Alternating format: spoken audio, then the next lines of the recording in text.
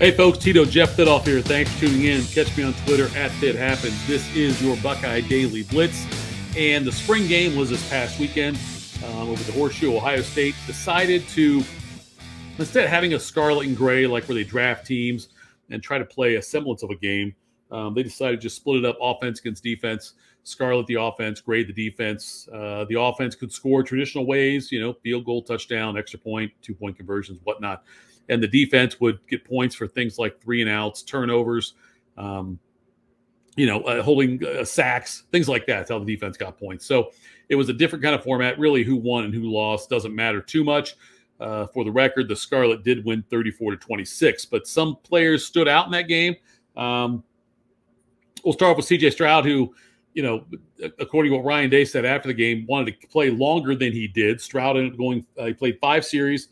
Went 14 of 22 for 120 yards and threw a 29-yard touchdown pass to Jackson Smith and Jigba. No surprise there. They picked up right where they left off. Kyle McCord came in after Stroud. He completed 14 passes for 129 yards. He went 7 for 7 in the first half. And he also threw a touchdown pass, one to Joe Royer for 24 yards. That was a second touchdown of the game that Scarlet scored. Devin Brown, the freshman who came in, he also passed for 141 yards, and he hit Reese Stocksdale for a 19-yard touchdown pass for his highlight. So, in the running game, TreVeyon Henderson, we all know TreVeyon Henderson is firmly entrenched as the number one back in the Ohio State offense and maybe the number one back in the country for that matter.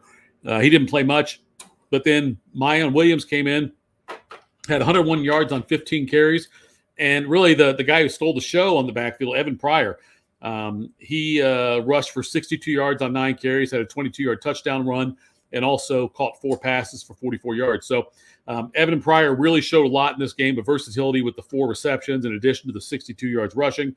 But regardless, Ohio State's got this 3-headed monster out there in the backfield. And it's really not a 3-headed monster because Henderson's going to be the guy who gets, probably 60% of the touches, I'm guessing, and the rest are split up among, Mayan Williams and Pryor both. But Ohio State, they don't miss much when Henderson has to leave the game. There's not a big drop off there to Williams and Pryor. It's a great credit to Ohio State's coaching staff to be able to keep Williams and Pryor both involved, engaged, excited, and on the team, despite the fact they know that they could be a number one running back probably anywhere else in the Big Ten. Think about that. Mayan Williams and Evan Pryor could probably be number one running backs on any other team in the Big Ten. Yet they're here in a backup type role for Ohio State because they know what the future holds for them there and what it means to have that Ohio State name next to your school school name when the draft rolls around or when interviews come around when you get ready to head to the NFL.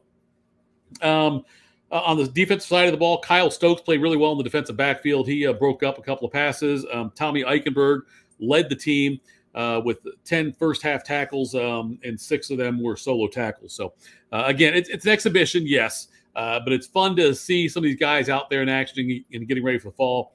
But that's what happened on the field. Now, off the field, Ohio State picked up a couple of recruits, verbal commitments from kids in Florida.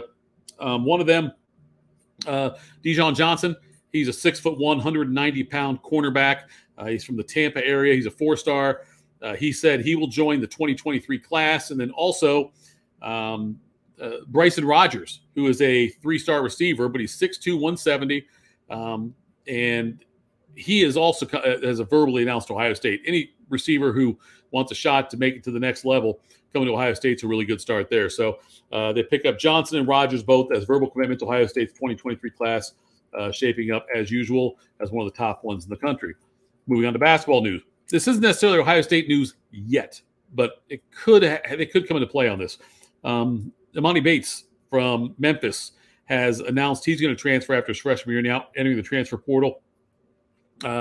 And he was the Gatorade Player of the Year, I think, in 2020 it would have been, in high school.